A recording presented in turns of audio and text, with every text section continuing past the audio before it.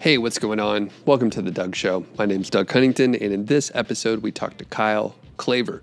He bought an age domain, and he was able to grow the income within 8 months to $2,200 per month.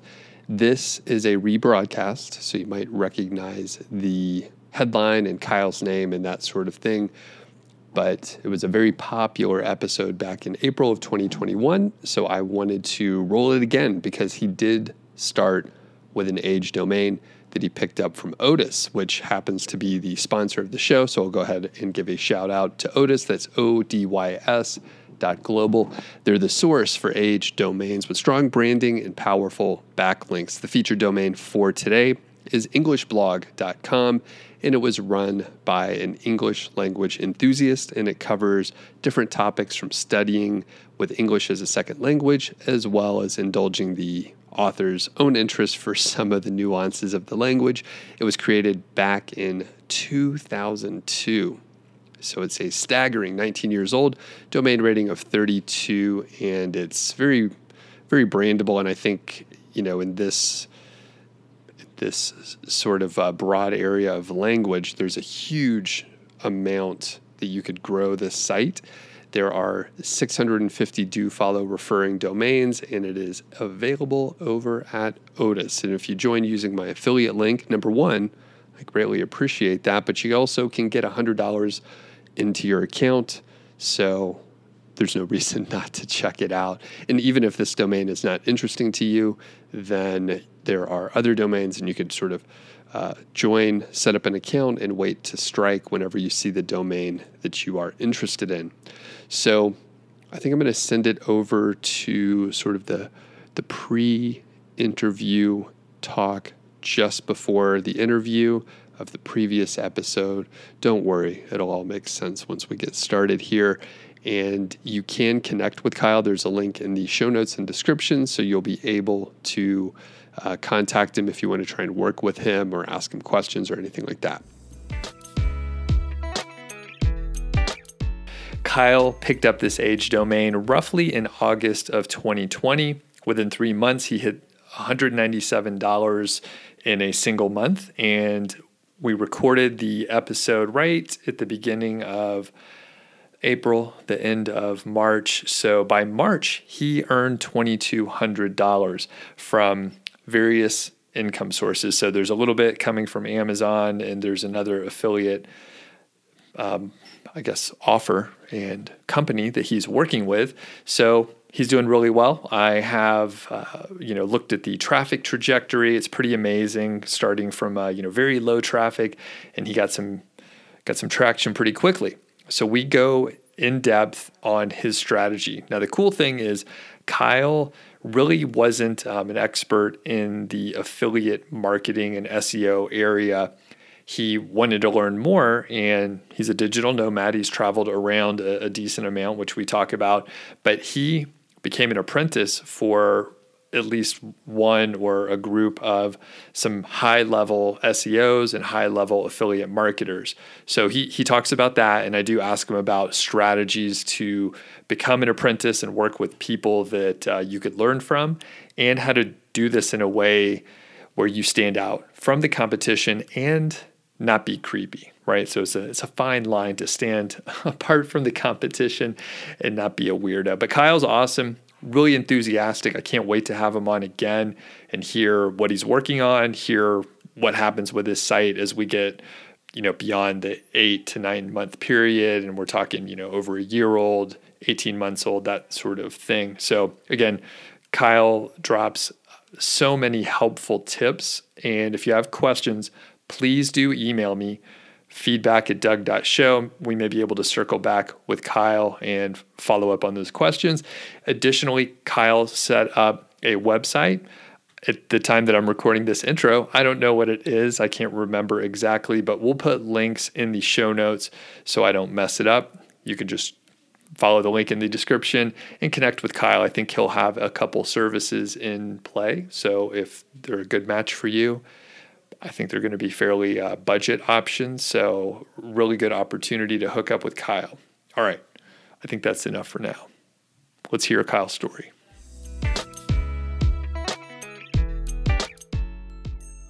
Hey, what's going on? Doug Cunnington here, and I'm with my new friend Kyle. He emailed me a few weeks ago because he started a site on a age domain, and he was able to hit $197 within the first 3 months. And most recently in March of 2021, he's hit $2,200. Very fast trajectory, and I'm excited to bring him on. Kyle, how are you doing today? Doing fantastic, Doug. Thanks for having me. I'm excited to be here. It's great to meet you. We don't actually know each other that well. We've only talked for about 5 minutes before this, so I'm looking forward to learn from you and hear about your story. So I mentioned some of the results, and I'm curious about your background. So who are you? What were you doing before you got into affiliate marketing? And just a little bit about your background. Yeah, sure. So, I've been doing like digital marketing basically or working in one way or another for the past, I would say 4 or 5 years now. I actually come from like a construction background, nothing, that's it, construction. I wanted to live like the lifestyle, travel the world and all that kind of stuff, and be the digital nomad. So I got into digital marketing about 4 or 5 years ago. And then since then, I've kind of just been traveling around. So I started with drop shipping. That was my first venture. And through drop shipping, I learned a little bit more about SEO, but I did all SEO for like Shopify and stuff like that. Got some pretty good results, which is what got me kind of hooked on SEO. And then about a year and a half ago, I went to the Chiang Mai SEO conference. And then that's where I really got, like, I got the most experience basically starting there about a year and a half ago with affiliate SEO and started to really pursue that. Awesome. And you're located in Thailand, right? Yeah, so I've been based in Thailand now for about the past year and a half. Yeah. Okay. So how was it as far as adjusting to a whole new geography, a different lifestyle? Yeah, so I actually moved to Thailand about 5 years ago when it all started, and I moved here just to like I just sold all my stuff, moved to Thailand. I wanted like a fresh start. I had no idea what I was going to do. I had an item on my bucket list, which was to train Muay Thai in Thailand. So I actually came in Chiang Mai about 4 years ago. That's how I started. Trained Muay Thai for the first 6 months living here. I actually ended up having a few fights in Thailand as well. And that's what really kicked it all off. So I already had some, before coming to Thailand this most recent time, I already had some experience with the Thai culture and living abroad. So for me, the transition was pretty easy. And before living in Thailand this most recent time, I was in Colombia for like a year and then Mexico City for about a year. So moving and picking up and starting fresh at that point, I was pretty used to it. So okay. Yeah. Wow, The transition was pretty good. That's pretty amazing. So a little 4-hour work week mixed in there, I guguess. Basically, yeah. Yeah, that's exactly it. Yeah. Do you speak multiple languages? So I don't speak Thai, but like from living in Latin America, I did pick up some Spanish as well. Yeah. So I would say conversational in Spanish. Can speak pretty good. Yeah. Awesome. That's pretty cool. I think we could do a whole other episode on lifestyle stuff, but we'll focus on affiliate marketing here. So I am curious where you sourced the domain. I mentioned it was an age domain. And for the people that don't know, can you kind of explain like either what an age domain or an expired domain is and what the advantages are to using that compared to starting a site from scratch? Yeah, so basically I'll just talk about like the age domain. So you're right, it is an age domain. So basically just somebody else had a domain that was probably used for like some other business or what have you. And the big benefit is that it's already been around. So for example, the domain that I built it on has already been around for about like 20 years or something like this. So it's been around, it has the authority, it's already been recognized, I guess, within Google. And ideally it's going to have some like really high quality backlinks already built to it. So then the person, I guess, it goes up for auction or something like this, and then you have the chance to buy it and kind of repurpose that domain, basically. Okay. Keep going. Yeah.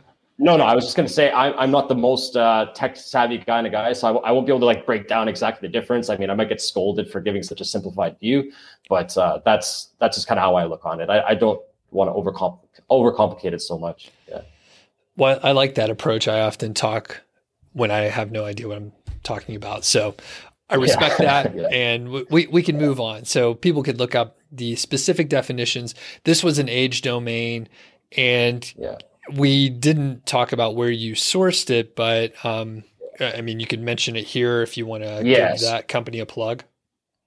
Yeah, for 100%. I mean, I highly recommend Otis. ODYS domains. It's an acronym for something I can't remember, but yeah, you've spoken about it before. You have it mentioned in your email list. So that's one of the reasons I was like more confident, because I heard good things about them. Like if I had to go and find an age or an expired domain on my own and go through the whole auction process and all this, I'd be very lost. So the reason why I use Otis is because number one, from the guys that I had spoken to, they had a good reputation, and they do all the due diligence for you, basically. So it's like you don't have to worry so much about the fine details and what you're getting yourself into and doing all the checks. So I did do some due diligence myself, but they did most of it, right? So obviously I have my own checks before purchasing the domain, but in terms of like checking the history and all that stuff, they do a good job of doing that for you. So they make it really easy, just like turnkey domains, basically. Yes. And they have been a sponsor, although they're not sponsoring this episode at the time that we're recording this, but they do have a great dashboard where you can filter on referring domains, the age, you can get all the metrics from various SEO companies. So they do make it very easy for a person to get at least the pre-vetting done. So from the due diligence standpoint, what did you check on, Kyle, once you found a site that you thought, hey, this domain's pretty good, I want to look deeper? Yeah, so my checks are pretty easy. Like it's not, I mean, I'll check like the way back history and all the rest of it. So the main thing that I'm looking at is I'm looking like number one at the, like what was the domain previously? And I'm always trying to match up the relevancy as close as possible, right? So if you have a site that's on like shoes, right? Like I'm always going to keep it like really as relevant as possible. So that's the number one thing I want to know is like, what was it before? And then I'm thinking about how can I turn this into like an Amazon or an affiliate site, basically. Then the other big one is also just checking the backlinks. Like, so I check the DR and the backlinks, but one thing that I think you really have to be careful of is actually the quality of the backlinks, and then also the anchor text that's being used. So when I'm checking the backlinks, I'm just making sure that they are indeed like high quality backlinks, you know? So just checking like, what are the actual sources? I mean, I don't want to get too much into like how to determine the quality of a backlink, but one thing I will say is, people that I've worked with other people that have bought age domains and the backlink quality just isn't there. Like it's not worth the money, basically. So you have to look at it as like, what is the value of these backlinks and how easy would it be to get these backlinks myself? In a lot of cases with an age domain, you're going to be able to get backlinks that is going to be nearly impossible to get by Outreach or Haro even sometimes, right? So that's like the huge benefit is getting the backlinks that nobody else can really get, right? It's going to be much more difficult. And then of course, looking at anchor text. So I like to look at, making sure that the majority of the anchor text that's used is branded anchor text. So that to me is just a good sign. And then, yeah, that's most of it anyways, because I know that Otis has already done a lot of the vetting for me. So I'm just basically looking at backlinks and then what the history is. And yeah, that's most of it anyways. And the relevancy, like you said. So that's huge. Yeah, 100%.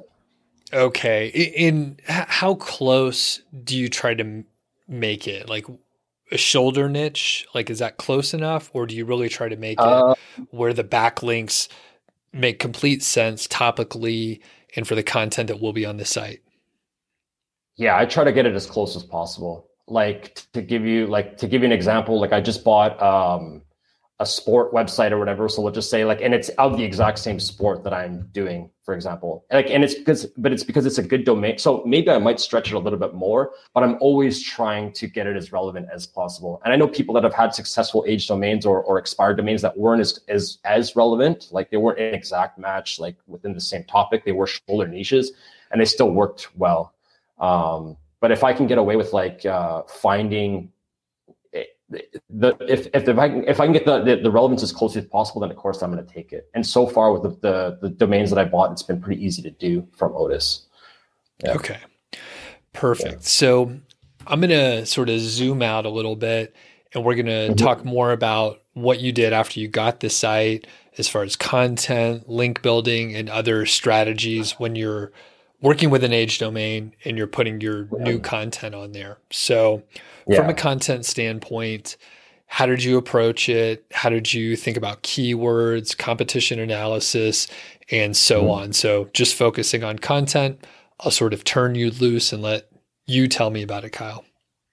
Yeah, cool. So this is, I love this topic as well. I'm excited. So one of the big things I think as well before buying the domain is you have to have a good idea of what keywords you're going to be targeting first. So that's another thing that I've seen with other people that I've worked with, like clients and stuff like that are also buying age domains, is they go, oh, I got this great domain. They purchase it, but they have no keywords to target. So making sure before you buy the domain, you already have an idea of the keywords. So I already had like a pretty good idea of the keywords that I wanted to target. Like I already had a list before I bought the domain.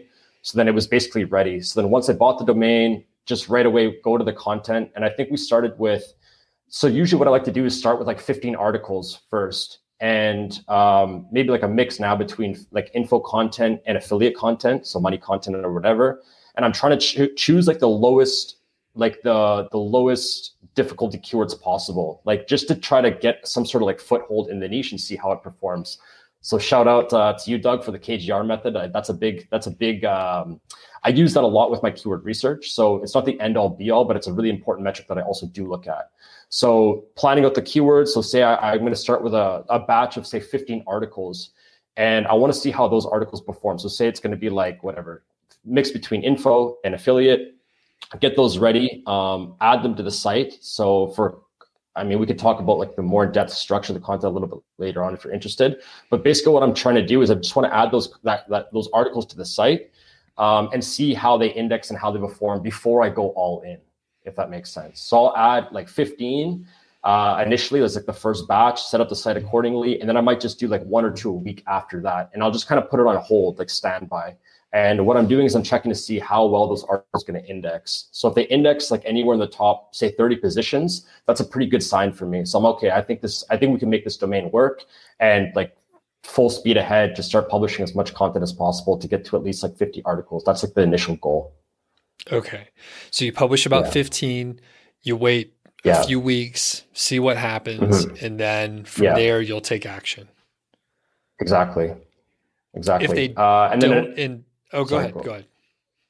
So another thing as well is like there's obviously a lot of like smaller details to go in, but with the setting up the new domain, going through this is a really important step as well with the new domain, like age domain, is going through like putting it into, say, for example, Ahrefs, and then checking like the best by links. So checking all the backlinks and making sure that you're recreating or at least 301 redirecting those pages that have backlinks either to the homepage or other relevant pages that you're putting up, just to make sure that you're not missing any like link juice or link equity. So that's really important. Don't miss that step.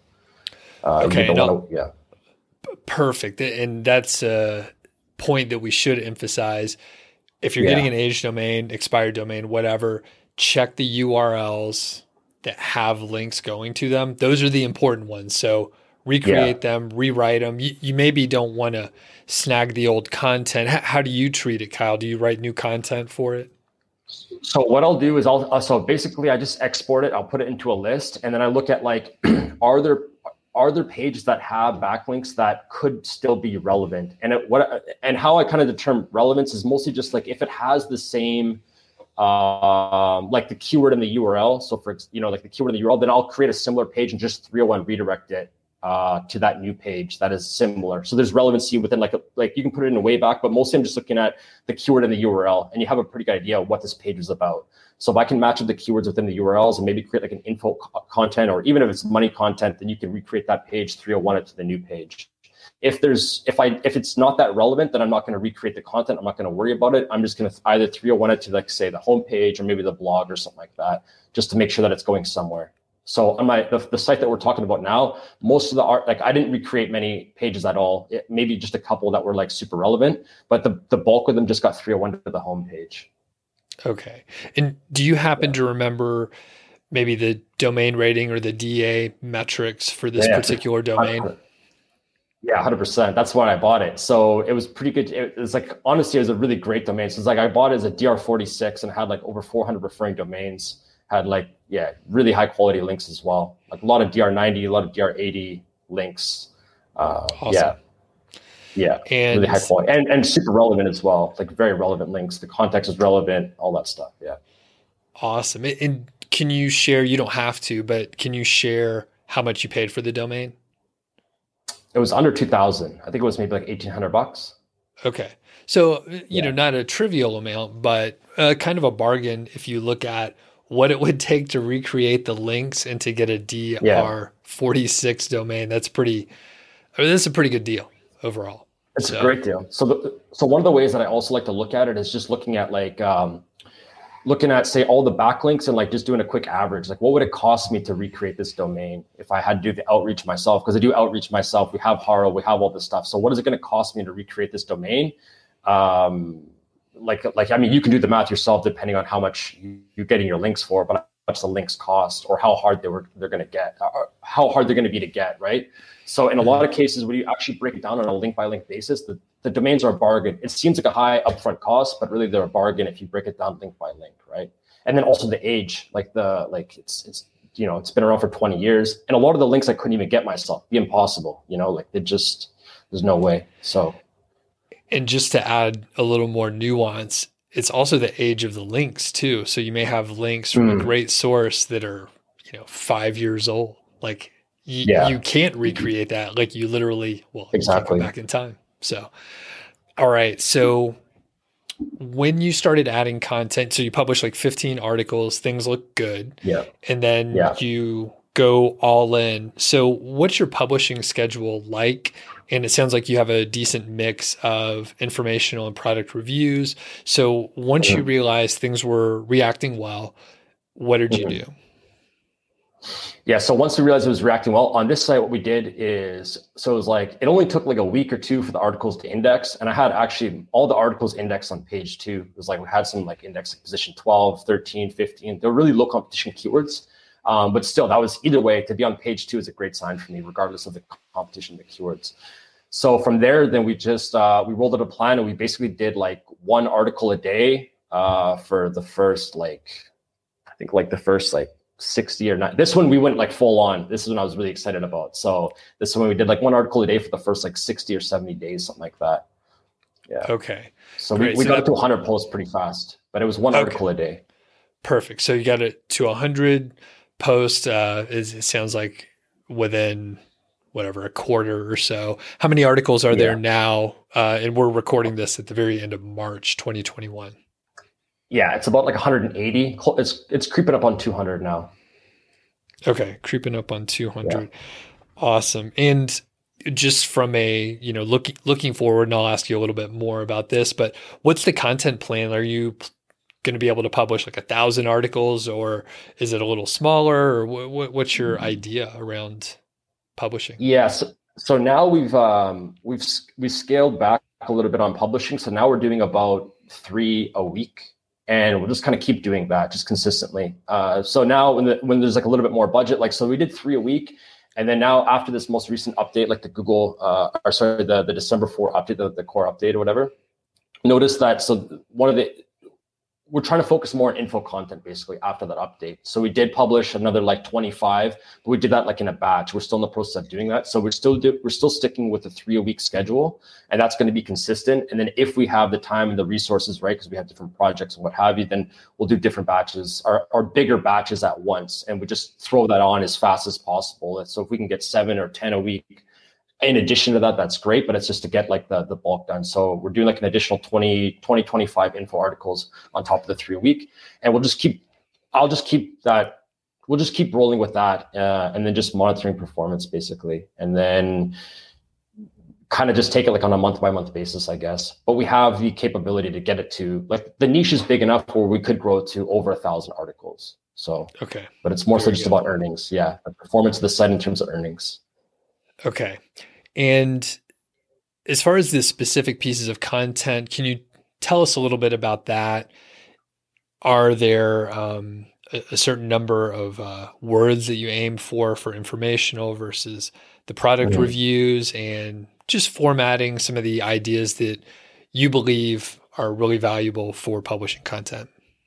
Yeah. So number one is we use Surfer SEO for all articles, or the majority of the articles, right? So we use that to dictate target word count. So for example, like like every article before we write it is going to be checked for the top 5, say, competitors, and we'll take like an average of what everybody else is, like what's the average of the top 5 competitors, and that's going to determine our target word count. So then we usually add maybe like 15 to 20% to that.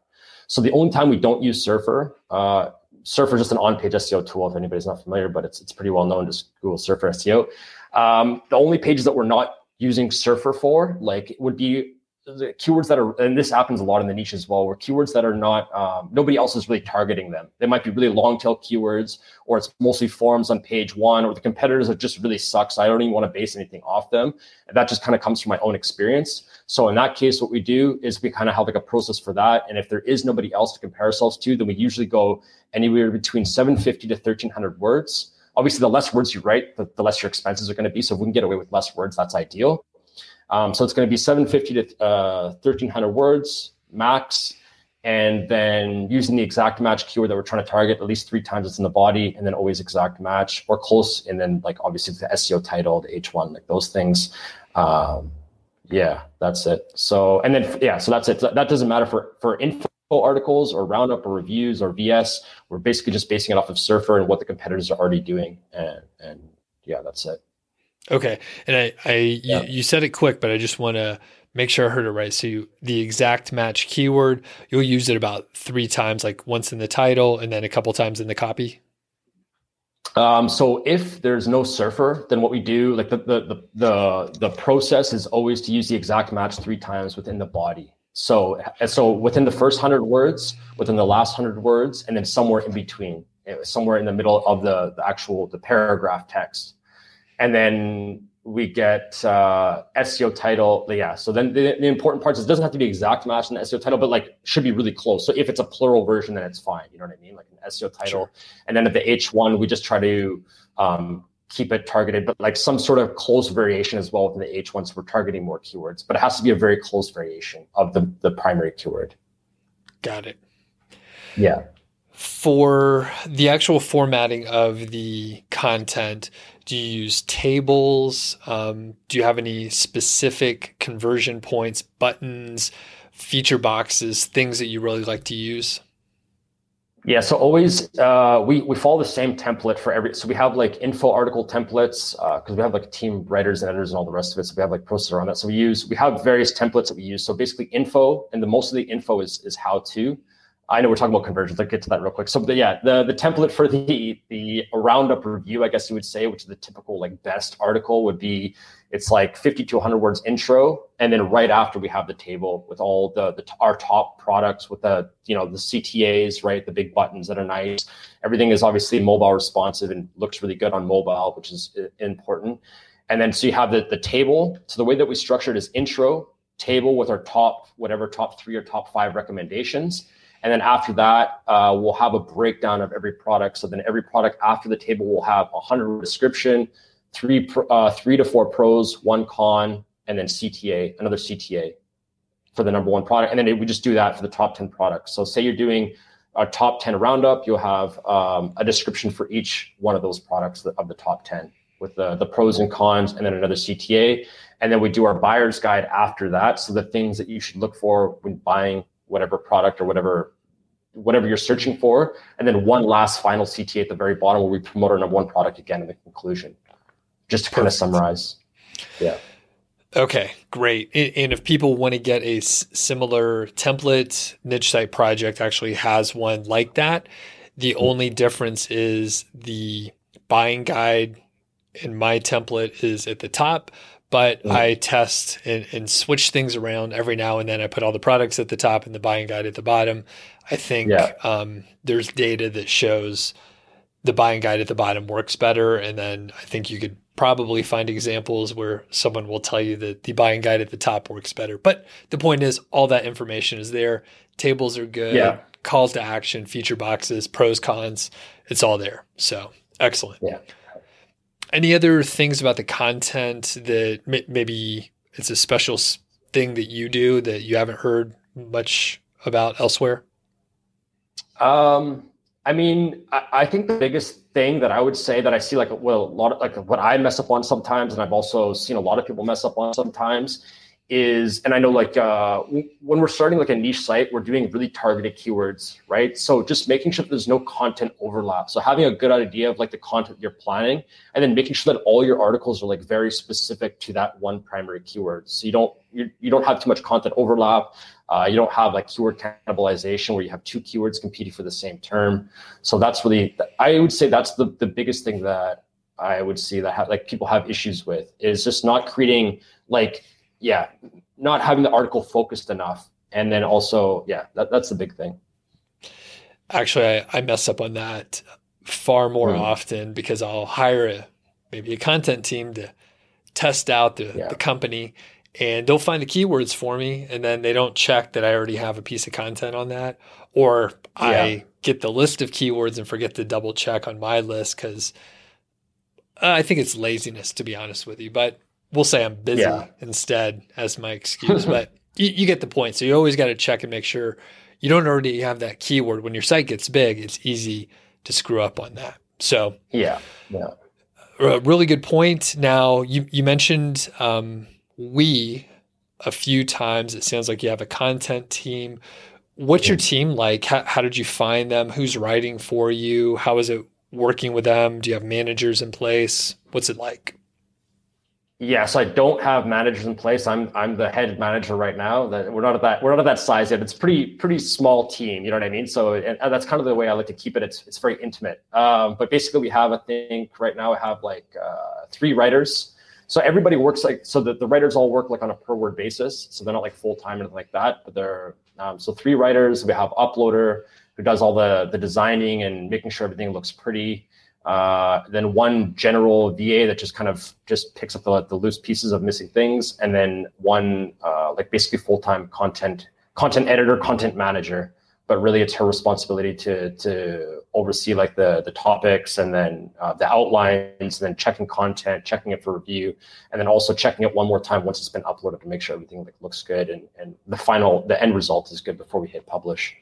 So, where did you find your team?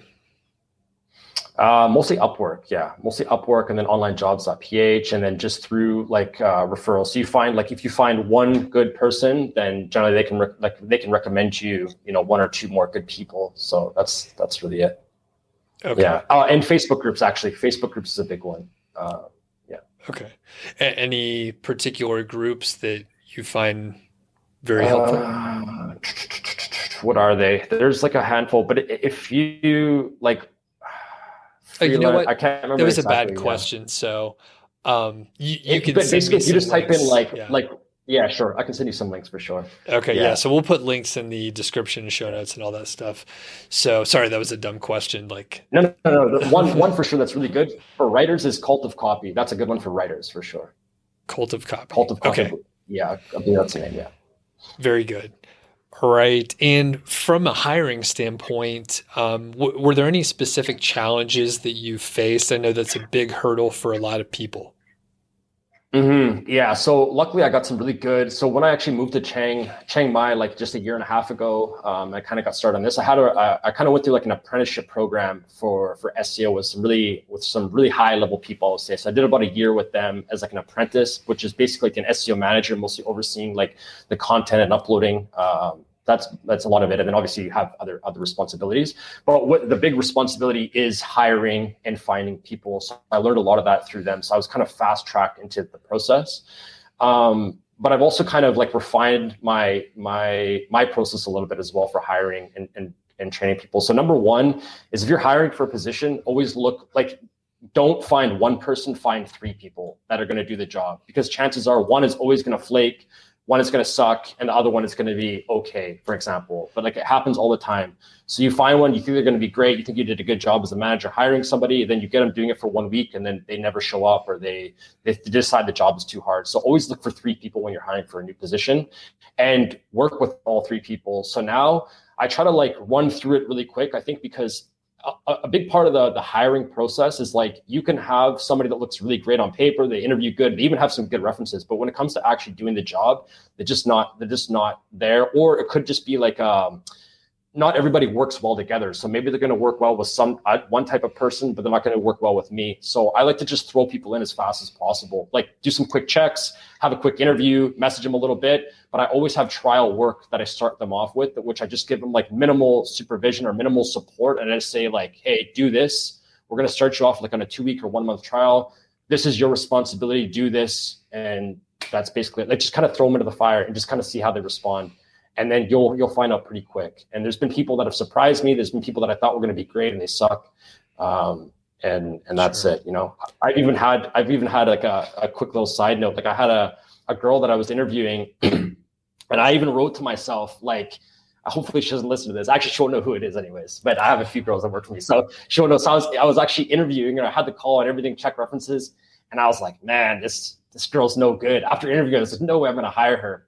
But things got busy and I got in a pinch, and she was my best. Like after a few weeks had passed and I got into a pinch and I needed somebody like just to help me out real quick because things just kind of got really busy with clients because I have clients as well. So I messaged her, hey, can you help me out with this?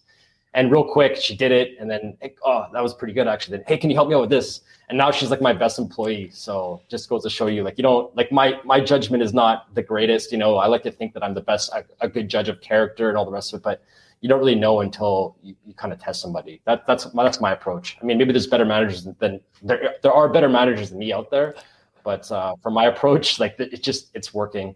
Yeah. And I think a lot of it is also looking at like the end result that you're trying to achieve, you know, like as long as you're getting the end result, I'm a big believer in that. As long as we're moving towards our goals, then the finer details, like just look at the end result, basically. That's what I try to focus on, and the overall performance. Yeah. Like that's a great point. I've interviewed many people in my corporate job, and the interview has very little to do with the performance or what someone can do. Some people just kind of fuck up on an interview, you know, it's stressful in a lot of ways. So there's no better test than have someone do the job. And like you said, get the end result. Does that work? And of course, you know, you have to be able to work with someone. You have to have the right communication style and that sort of thing. But a lot of it's so coachable that as long as they're willing to work with you, you're going to be in good shape. So yeah. At some point in time, I stopped doing interviews at all, and I just throw people, like you said, exactly what they would get on the job. And if it's close enough, like people can be coached. But for me, communication, deadlines, just following directions are some of the most important things. A lot of other things you could teach someone to write, but you can't teach someone to like show up on time. So just ultimately, like I think the big thing is like they have to care, and they just have to have like good work ethic, you know, and the rest is pretty coachable, like you said. You know, if you care and you have a good work ethic and a good attitude, then you can do pretty good anyways. Awesome. So we talked about keywords a little bit. We talked about writing the content and then your team. Is there anything else on the content side before we move on to talking about links and maybe some other sort of SEO, offsite SEO ideas? Not that I can think of, unless there's anything that you think would be of value or that you're interested in. But I think nothing that I can think of really. Perfect. That means I asked thorough questions. So moving on to the link building portion, obviously, this domain had something like 400 some odd links. Did you build any links, or are you planning to in the short term? What's been going on over the last several months here? Yeah, so that's like another, I mean, I look at them in kind of different silos, like link building and content. They don't really overlap very much within the team themselves, and I manage both sides. So we are doing link building. We started doing link building basically from day one. As soon as we saw the articles, like index vol, we knew that the site was going to be a go. We're basically building like 10 backlinks a month to the site and just keeping that like steady. So we do that ourselves, right? With just basic like manual outreach, like a mix between guest posts and then getting links inserted into existing articles. And it's about a 50-50 mix. And then for the link building, it's mostly just about like 30 to 50% of the homepage. And then the rest is just going to inner pages that we want to target, but just mixing them around fairly evenly, like not overly focused on just one page. Okay. And as far as outreach, and we'll separate it into two buckets. So outreach for sounds like guest post. How do you approach that? And do people ask you to pay some admin fee for the links? And how do you deal with that? That's standard. Honestly, that's standard. I mean, it's pretty rare that you're going to get somebody that's not going to want some sort of admin fee. And I kind of just accept that that's part of the business, basically, right? So we will, I don't tell Google or whatever, but yeah, we will pay for links, and that's just part of business, basically. So, I mean, obviously we're trying to, like, for the guest posts, we're trying to give them like good content and good topics that are relevant to the site that is equally beneficial. But in like most cases, they're going to ask for an admin fee. That's just part of doing business. And how much are you paying on average, would you say? And you could give sort of ranges on the domain authority and some of the just overall authority of the site and the quality. Yeah, so it ranges like crazy. You can pay anywhere from $20 to $150 plus. You know what I mean? 200. Like there's no real. And the big thing that I think people kind of expect is like some of the more expensive links might be from like a DR25 or a DR30 site that they're going to be asking for like a lot, and that's, it is what it is. And then you might reach out to a DR60 site and you might get it for free, so there's no real, like, you can't give like an exact, there's no exact, it's totally random, right? It's totally random. Yeah. Like all pricing is basically arbitrary anyway. So it's just up to the webmaster that what they think their site is worth. And some people have a strong emotional connection. And I think sometimes you get people that are like DR30 site and has like hardly any, like maybe 1,000 visitors a month, and it looks like crap, and they want like $600 for a link. Like there's no method to it. It's just, gotcha. Obviously I'm not going to pay $600 for that link, but it's right. just part of it. And do you have any tips on finding those sites that you're reaching out to? Yeah, so a lot of it just comes in so number one, I think, like with a lot of things, I'm like a numbers, I'm a shotgun kind of guy. Like I like to just do like, just full on or whatever. And I don't like details so much. Just reach out to, like, I think one of the things is reach out to more sites. Like you're not reaching out to enough sites. No matter how many sites you're reaching out to, it's not enough. Just add to that list, And then a lot of it comes down to the how would you say, but like just looking at, so if you're an affiliate site and you have other affiliate sites in your niche, just look at their domain, like look at their backlinks, right? And then just scrape those backlinks. Like if they're linking to a similar site to yours, and if you want to take that down one step further to save like a little bit more resources, you can also look at the links to a page. So I'm sure your audience is like familiar with, like, say, Skyscraper or what have you. Then if you have a competitor that has a Skyscraper like article, right, and they have a bunch of links going to that, chances are that you're going to have to create Skyscraper as well. Like they might not link to a money page because money pages are going to be harder to build links to. But if you want to filter that down and go for the really easy links to get, you can look at your competitors and look at their money pages and the backlinks that they've built to their money pages, and chances are you can replicate those because those are going to be easier links to build, right? Like because it's not like a real linkable asset. You know what I mean? Most money pages, right? We all know that. So It's not like some crazy calculator that you invented that's really like a linkable asset. You know what I mean? So you can filter down one step further. And that just comes down to like your link prospecting.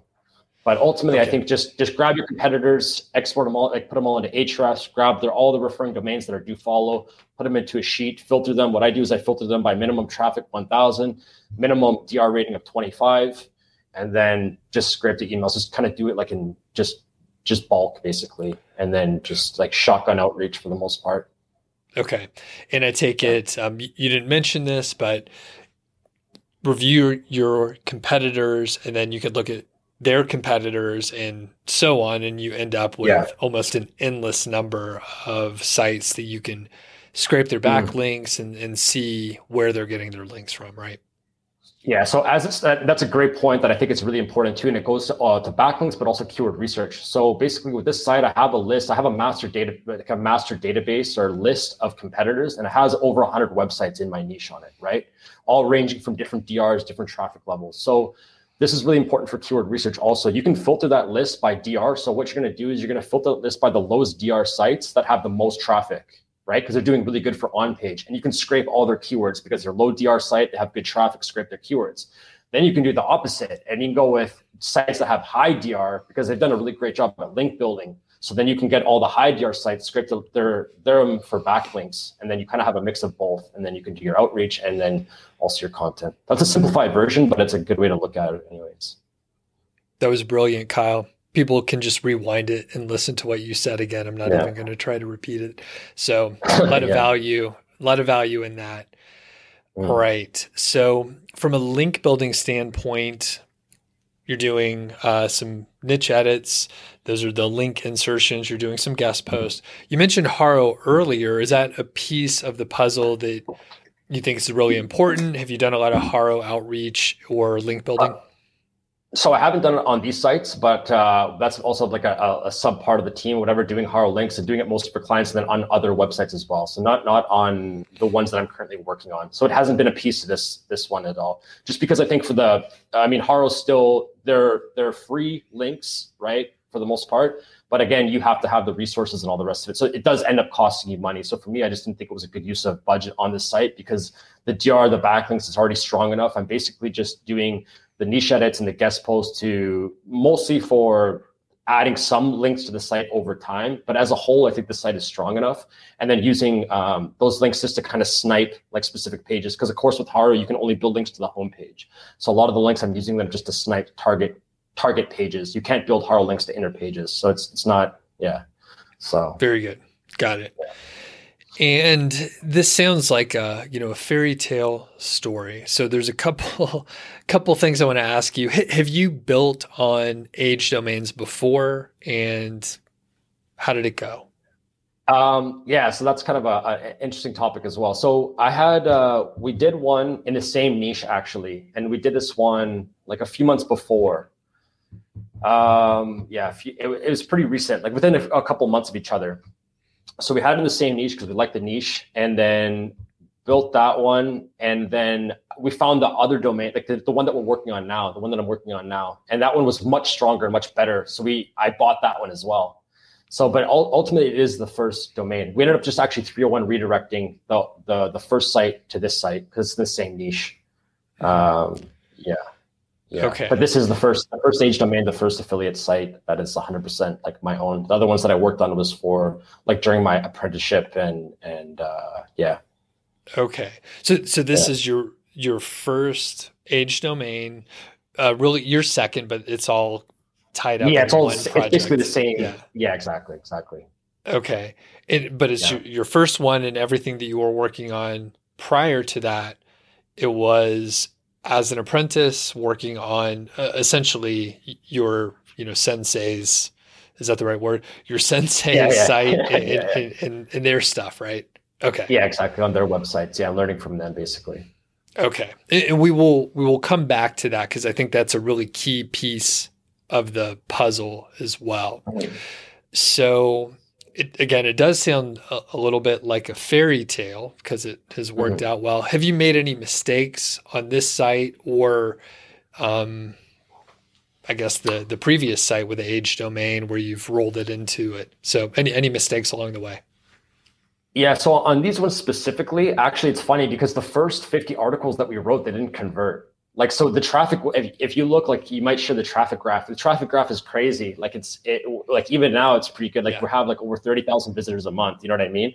But so all the keywords that we thought, because when I first started, I didn't use Amazon at all. So the first 50 articles that I wrote, it was mostly actually VS articles, like the comparison articles, because it was really low competition. And I thought they were going to convert like, with a non-Amazon affiliate. They didn't convert at all. So it didn't make like any money. You know what I mean? So that was like, so actually, if I had known that from the beginning, we would be earning even more now. Because you got to think like the first 2 to 3 months were kind of like almost wasted in a sense it was getting traffic, but it wasn't converting, it wasn't making any money. So that was like a big thing. And so that's one thing that I would like kind of be careful of when going with like, Amazon is going to convert, Amazon is going to make money as long as you can get the traffic and obviously your keyword research is good and you're targeting the right keywords. But if you have like a decent offer, like Amazon is going to convert, it's going to make money. So just be careful when you're doing non-Amazon because it might not convert. It might look like it's going to be great, or you might find like a non-Amazon, like a share sell offer and you think, oh, it's crazy. It's got 30% commission or 25% commission. But that only makes money if it converts. And if it doesn't convert, then it's worth nothing, right? So be really careful with that. So, I mean, if you're, and obviously with SEO, it all takes time. So you write an article, it might take 3 months, it might take 6 months to really get some traffic towards it. It might take a year if your site is new.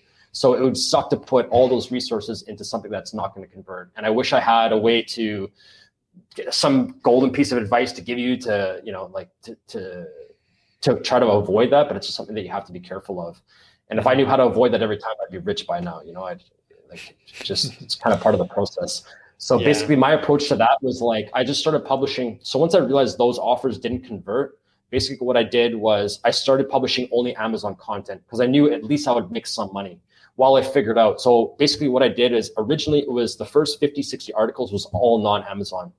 And so it's basically 100% like through whatever affiliate program, ShareSell, whatever else it was, right? And then once I realized it didn't convert, then I switched that completely to 100% for monetization. It was 100% Amazon. So I was making some money, and then I did the occasional article that I thought might convert, and I waited for that to rank, right? And once it ranked, then I realized, okay, this offer is now converting, and then I switched it. So now I'm doing non-Amazon completely, and now I switched it all over because now I know what's converting. So now you'll see that the earnings is about 60, and it's growing for non-Amazon commission. So now it's about from non-Amazon, from like the non-Amazon affiliates, about 60, 70%. So, got it. And we'll keep doing that. We'll do, yeah. Awesome. And a couple key pieces, and you explained it in context that is perfect, but I do try to tell people Amazon converts, even it's a low commission rate. It's best to start there. If you get traffic, if you can get someone to Amazon, very low friction. Now, in your opinion, Kyle, what do you think the problem was with the offers that didn't convert? Do you know what it was? It sounds like you've identified things that work better.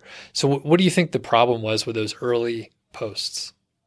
Yeah, it was mostly just like, just poor keyword research, I think. Just poor keyword research. It wasn't targeted enough. And it was a little bit like too broad. It was like, maybe a little bit too broad. Because it was, like I said, a lot of it was comparisons, right? It was like comparison articles of this versus that. And I think it was actually, and a lot of times those would be considered like money pages, because those, they do, like if you're doing model this versus model that, it will convert, it will make money, and it converts, it's pretty good. It might be smaller traffic, but they can make some pretty good money, right? But in this situation, I think that it was more informational in this versus that, where people were just, it was more like an informational topic. And maybe just people weren't buying that particular product. Like maybe they were just buying it in a store instead of online. That was another thing that I considered. Okay. And I have a perfect example. I'll geek out just for a moment. For anyone that plays acoustic guitar, you'll appreciate what I'm about to say, but everyone else won't give a shit. So I recently bought a Gibson LG2, and it's a spruce top, mahogany back and side, really nice guitar made in Bozeman, Montana. And I was also looking at some Martins. I think it was a double aught 17S. Again, we're going deep in the weeds here. So some very specific guitars. And I was looking up stuff on forums. I was looking at blogs. I was watching multiple YouTube videos. But the fact is, if I'm buying a $3,000 guitar, I want to hold it and maybe play it a little bit and compare it to another one. So I went to a local shop down in near Boulder and sat outside, played the guitars, and I picked the one that I wanted. So the point is, verses are really great, but if it's a high ticket item, I don't know if yours is a high ticket item, physical item, like you want to play the guitar, you want to hold it and smell the wood and the case and all that stuff. Again, 100%. This is self-indulgent. I'm just talking about the guitar I just bought. Pretty happy with it. It's a perfect example though. And I think that was like the problem that we had with the articles as well. So that was a great example. And I'm glad you enjoyed the guitar. You're kind, Kyle. That's nice of you to say. Okay. So from the standpoint of your apprenticeship, how did you land that? I mean, it sounds like you've been traveling quite a bit. How did you land the apprenticeship? It sounds like it's been really valuable. I don't know who you worked with, but I know there's some pretty badasses in Chiang Mai. So sure. You could share whatever you're comfortable sharing, and tell us how someone might approach that if they want to get an apprenticeship and work with people like that. Yeah. So at the time, so before coming to Chiang Mai, this most recent time to come to the conference, I was living, like I said, I was living in Mexico City, right? I was there for about a year. And I really wanted to pursue like the SEO, like full on. Like when I learned about like flipping websites and all this stuff, and flipping like the affiliate websites, that to me was like that's what I wanted to do. I really thought that's cool. Like if I could flip my own websites and all the rest of it, that'd be awesome. And of course, like as everyone knows, like apprenticeships or getting some sort of like mentorship is going to fast track you into like learning. So basically, when I went, I booked a one-way ticket to Chiang Mai from Mexico City right around the time of the conference. I showed up about 1 month earlier. So it was like the SEO, the Chiang Mai SEO conference. So I showed up 1 month earlier, and I basically just had it in my mind that I was going to do whatever it took to get as much experience as possible, like and like whatever it was, right? So it's basically from the moment I landed, I was just like at every meetup, like trying to connect with people, like what can I do, blah blah blah, and yeah, that's kind of how it started. So once I found out that there was, it was basically just immersing myself as much as possible. I mean, I volunteered for the conference. I volunteered to help out if anybody needed anything, and I was also willing to work for free. So there was some pretty well-known guys there. They had they put out a job listing, or they were looking for like a new apprentice, and I basically just sent in my resume and my application, and then I ended up having like a call with them, and I just said, look, like I'll do whatever it takes to get this position and work with you guys. And actually, the funny thing is, when I filled out the application, I was thinking to myself, like, man, there's going to be so many people that are going to want this opportunity. So what can I do to stand out? And then I actually wrote out the whole job. Like I sent it the resume, but they have like the cover letter. And I wrote out the cover letter, and I looked at it, and I was like, man, there's nothing in this cover letter that's going to make me stand out at all. It's like, what could I offer them that they would be interested in, right? Like, because I didn't feel like I was going to stand out as if you look at my resume and you look at what I've done in the past, it's nothing like so great. If you look at my educational background, I mean, I dropped out of high school, so it's like there's nothing too impressive there. But basically, I just rewrote it, and I said, like, look, I'll do whatever it takes. And I know that hiring is kind of like a crapshoot, right? Like you never know what you're going to get. So what I'll do is I'll work for you for free for the first 3 months, as many hours as you need. Like, I don't care. I'll do it full time. I'll work whatever, as much as you need, just to prove to you that I can do this job. So that's basically what stood out. And then I think I did end up working like the first 3 months for free, and working like, quite a few hours as well. It wasn't like an hour a day. I was working like 8, 9, 10 hours. And of course I had a learning curve as well, right? So things that might've taken some people 1 hour, a lot of times I'm not sure they knew this because I was working like remotely from my computer, but it would take me like 3 hours to still trying to like learn and figure things out. Cause I wouldn't ask them, because I think a lot of the questions that they were, like the things that they were going to get me to do, I think they would have assumed that I already knew, but I just didn't know it. So I was like on YouTube trying to learn myself, because I was just like too stubborn to ask the questions. So, but yeah, just kind of doing whatever it takes is to kind of stand out, and then just kind of having that approach on, just giving it everything I had basically. So, man, and remind us again, how much experience did you have with SEO when you rolled up to the conference and you were telling them, hey, I'll volunteer, I'll do whatever. What was your experience leading up to it? So I had already been doing SEO and like getting some pretty good results, but it was all like on Shopify websites. So it was like completely different than Amazon affiliate. Like you're with Shopify sites, like with e-commerce or drop shipping, you're mostly targeting like product pages, collection pages, and all the rest of it. So I had like an understanding. I knew about like keyword research and link building and all this stuff. But from like an Amazon affiliate, like on a WordPress website and going through that whole process, it's a completely different game. And especially because these guys are really high level SEOs, right? They're very high level. Like these are not just they're some of the best, really well-known guys in the industry. So also the standard is like much higher. Everything is much higher. The websites are bigger. The attention to detail is like, much more extreme than what I was used to. So I had already been doing SEO for about a year, but nothing was compared to like before I did that. I like to think, oh, I know some SEO. I know I've gotten some good results. But when you compare that to what I learned, it's like, man, I was just a baby in SEO. Like, I don't know. And even now, I don't like to look at myself as so much of an SEO professional or an expert. I mean, there's guys that are much better than me, of course. But yeah. Well said. And I think probably, at least it's working out this way for me, the more you learn, the more you realize you don't know anything. So that's exactly how I feel. Yeah. So I feel like I know less about SEO now than I did like 2 years ago. You know what I mean? Like I thought I knew everything, right? And then you realize you don't know anything. And then, so that's exactly how I feel. Yeah. Yeah, it doesn't go away. It actually gets worse. And I think probably the first 3 months I learned about SEO, that's when I thought I was the smartest. Yeah, 100%, 100%. So I think one thing that comes across, hopefully pretty clearly for everyone listening, watching, is the passion that you have for this. And I think probably it helps to not come across creepy in a conference atmosphere. It's interesting, this world that we're working in, really. Yeah. And I know I haven't been to the Chiang Mai conference. Matt Diggity, I think he's the founder, the MC for the whole thing, right?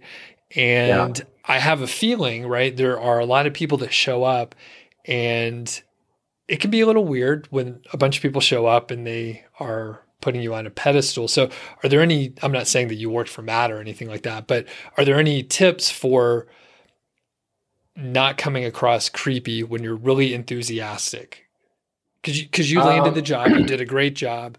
But I know that's a thing. And I know it's something you have to approach with some assertiveness, but not too assertive. Yeah. So I think that like one of the biggest things that I would say that I've kind of like, so number one is if you haven't read the book, How to Win Friends and Influence People by Dale Carnegie, like go pick that book up and read it. Like that's like the biggest thing, right? It's like, I think like a lot of people when they're trying to meet new people or they come around, like if you put yourself in a conference, right, you're around like a lot of high level people. I think there's a tendency to become a little bit insecure and you want to show everybody how good you are. But really, I try to take the approach on like, man, I don't know anything. I'm just here to learn. And I'll try to ask people more questions and maybe not even questions about SEO, but like try to get to know these people. Like, you know what I mean? Like they're people too.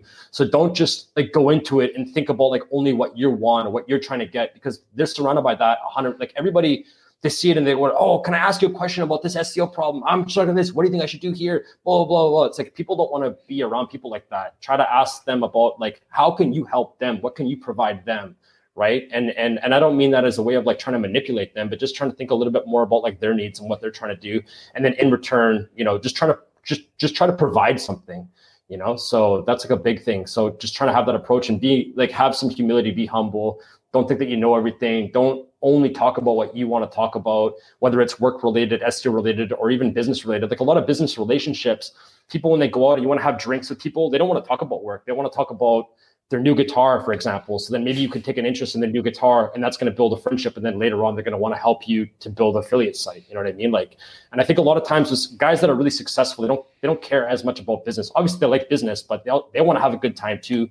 They want to talk about regular stuff, their family, their kids, their whatever, their other recent accomplishment that they did outside of work. So just trying to get to people, get to know people like on a more, personable level and try to build like an actual relationship with them and try to go a little bit more deep with few people as opposed to spreading yourself out too thin. I try not to take the approach of I'm going to talk to 100 people at this conference. I just try to take the approach of I'm going to try to make one good new friend or one good new contact and really get to know him or her, sorry. And then, you know, then the next day maybe do that for 3 people and, you know, and build like an actual relationship. That's a big part, and try to offer them something. Always offer something first, see what you can do for them. Like that's the biggest thing. And they're going to be a lot more likely to work with you. Awesome. Very good. Yeah. And you've been so generous with your time. I didn't even realize we've gone way over the amount that I have scheduled. So I will start wrapping it up here. So has this site been a big impact on your life? Is there any specific thing where this has impacted your life since it's been so successful in a really short amount of time?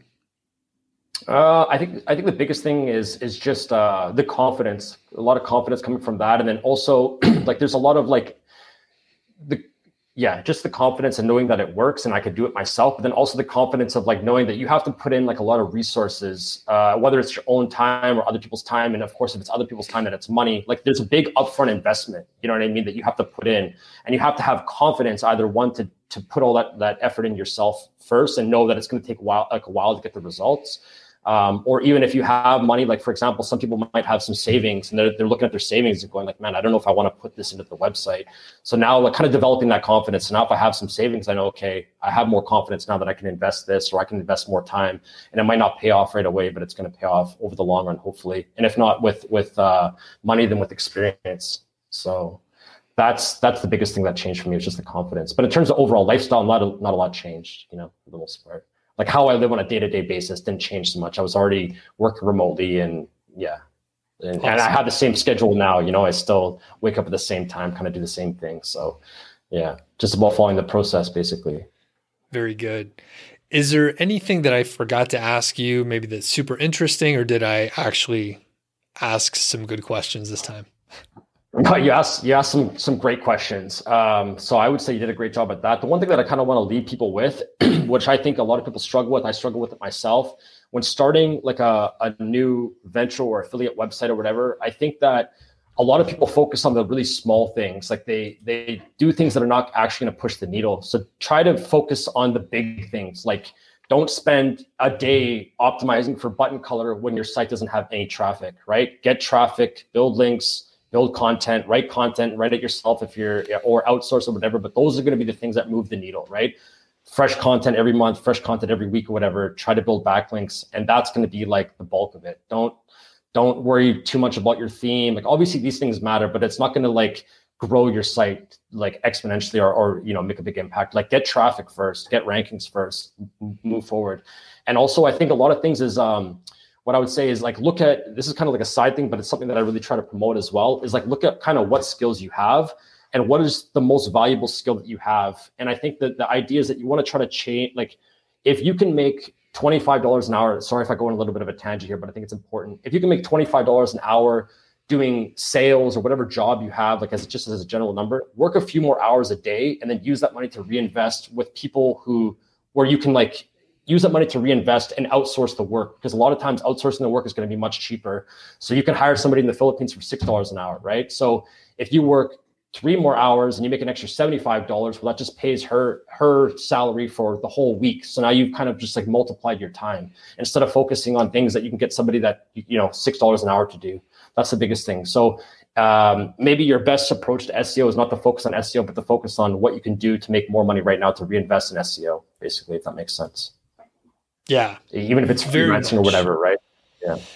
And it's a matter of, geo arbitrage a little bit, where the dollar or pound or euro or whatever your currency is goes farther somewhere else.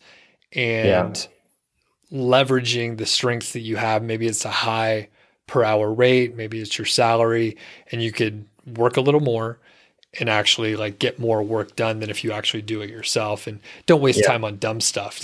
Very well said, Kyle. Very well said. Yeah, good. Cool. Awesome. Well, where can people find you? Yeah, so I'm actually in the process today of a new website right now. So it's klaver.digital. That's going to be the number one spot, I would say. So KLAVER.digital. I'm also a freelancer on Upwork, top rated. Hit me up, man. If you guys need link building content, anything like that. That's basically it. Or those would be the 2 main spots, basically. All right, awesome. We'll put links in the show notes and descriptions. And Kyle, go ahead and raise your rates. I can tell you people are going to be hitting you up after this one. That. So thanks so much. I would love to get an update soon. This has been fantastic. It's been great to connect with you.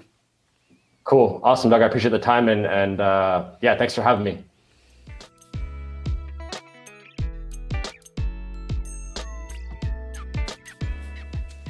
Thanks to Kyle. Really appreciate the story.